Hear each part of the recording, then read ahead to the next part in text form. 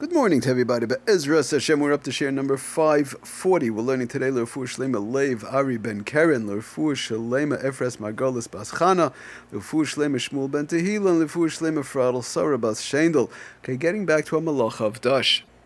So, of course, we're in the middle of talking about melting ice on Shabbos, or melting any type of drinks that became, frozen from the freezer or the like. So we mentioned, of course, the putting it on the counter, room temperature is not a problem. In reference to hot areas, we said lechatchila one should not. And b'diavad, if it was done, it was okay. But we spoke about last year in reference to tzarech. If there's a tzarech Shabbos brought down to Ramah, that one, even though we say lechatchila not to, but lechatchila one could put it into a warm place if there's a tzarech. And we mentioned b'shem de levush, just to review real quickly. We always like to review real quickly what we did the last couple of shiurim.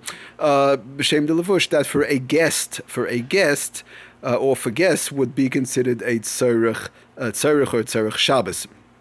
Lamaisa. So we want to see, and one would be lechatchila allowed to put that drink, that frozen drink or frozen water, whatever, into a warmer area as long as it doesn't come to cooking. Now the question is, are there any other instances or circumstances whereby one could lechatchila initially put the frozen drink or frozen ice or whatever to melt in a warm area where one come to cook? Do we have other instances? We see a tzarech, we spoke about it, right, a tzarech. So we want to know what else could a tzarech actually be.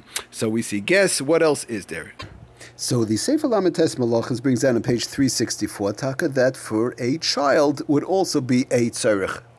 Because we want to keep in mind that which the Ramah said when we quoted last year in Siman Shin Yud Ches, miu b'makom tzorech. We didn't say like tzorech gadol b'shas adchak really, but b'makom tzorech yesh lismach asfar rishana. It has to be some sort of a tzorech. Again, tzorech doesn't mean that just anybody wants to drink any time, no matter what. That's not tzorech, but it has to be something.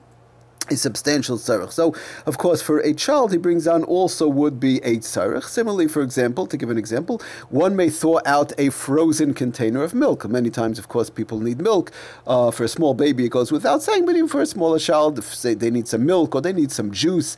So one would be allowed to thaw out a frozen container of milk or juice that is needed for a child on Shabbos. Again, the same thing, putting it into a warmer area whereby it would not come to cook.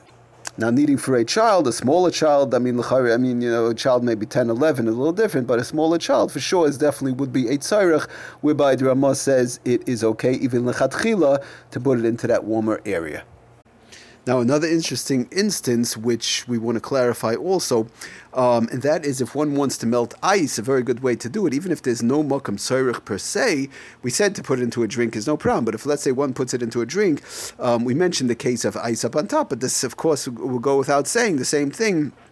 If one throws ice into a drink and they want to, melt the ice like really quick, so they'll put the drink again near a place where it's not hot enough to cook, but it's just going to start to warm up and melt actually faster once the ice is inside the drink. That would also qualify as lechatchila. You don't even need a tzarech in that case because that's a regular drink. Ice is inside and it's just melting and nothing's nicker, nothing is recognizable. So even in a warm place like that, just to melt the ice quicker, when the ice itself is in the drink, that would also be fine.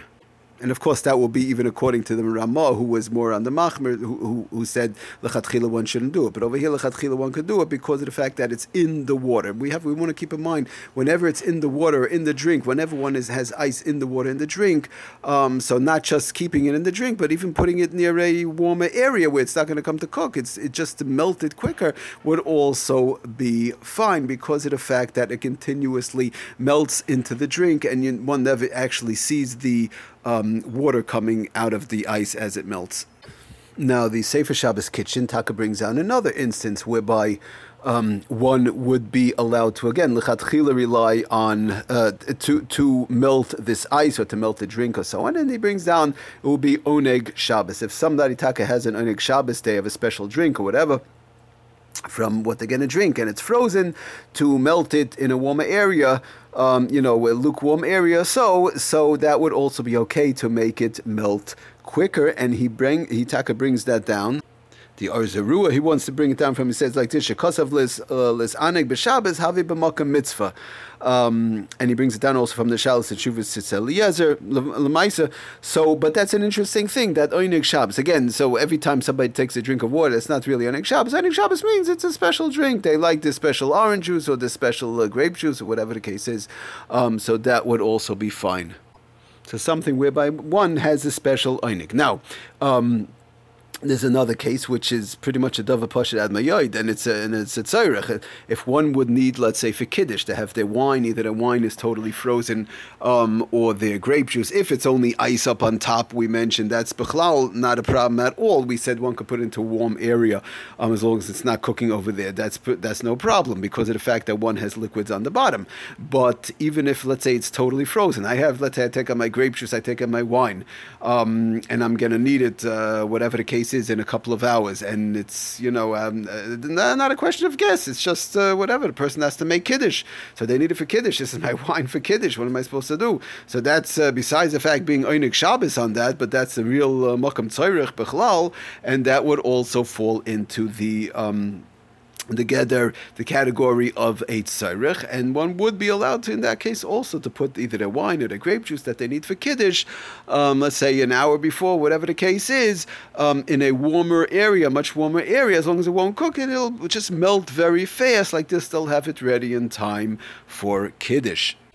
So the Sefer Yitzhak Halachos brings on, like we said, Ulam Kol Sheyesh B'Eit Tzarech Shabbos, as long as it's Tzarech Shabbos, could go in the bakbo kafo, the for kiddush, somebody needs for kiddush, Tzarech kiddush. He brings also an interesting case of kompot. Sometimes people have special desserts. Kompot is like an applesauce or other mixtures of desserts, and let's say somebody possibly forgot to take it out. Even a case again where there's no guest and it's a tzarech for dessert, it's an Oinig Shabbos, so the same thing would apply over here, that when it's very liquidy, one would be allowed to, if it's totally frozen, to put it in a lukewarm area so that it would be allowed to melt quicker. The Sefer Piskei Teshuvos brings down for a tzarech refuah. Also, if somebody needs for a refuah, also lechatchila to put it in an area. Let's say they take out a certain thing that they have to drink, and they find the oivei, it's frozen, and they drink it for refuah. Again, in a case where one is allowed to drink it for refuah on Shabbos, or it's a regular type of a drink that somebody needs for refuah. Somebody, let's say, for example, I'm just giving a wild example, somebody needs orange juice, let's say for a cold or something along those lines, vitamin C. Again, in the case where one is allowed to take this type of drink on Shabbos, and again, it's frozen, so they would be allowed to tzarech refuah lechatchila to put it in the warmer area. Now, the interesting to note that Sefer Piskei Teshuvos brings down that vein shum nafka mina mehechan mikar hachaim. In other words, the source of the heat really doesn't make a difference wherever it's coming from. The source of heat, the radiator, the sun, the stove, whatever the case is. There's when we say it's okay in any source of heat. Again, as long as it could never get to the Yad Tzileh display, which is 110. But the actual source of heat, where it comes from, what type of heat, really does not make a difference. If we say it will be us, or all the heats would be a problem, even though it doesn't cook, because it's dealing with the question of melting. When we said it was all right, all the sources of heat will be fine, because again, it's not coming to cook, and lechatchila in those instances that we mentioned would be okay.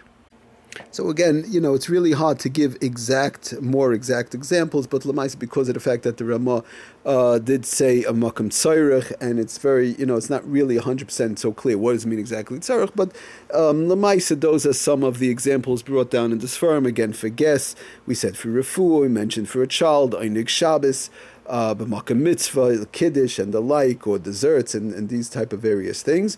So those are basically, they're basically just some examples. It's not 100% the full list of exactly what it means b'makam tzorech, but if it's a taka b'makam tzorech, so then it's definitely one will be allowed in conjunction with the lashon of the Ramah. Okay, everybody, thank you for listening. Hatzlacha and bracha kol tov.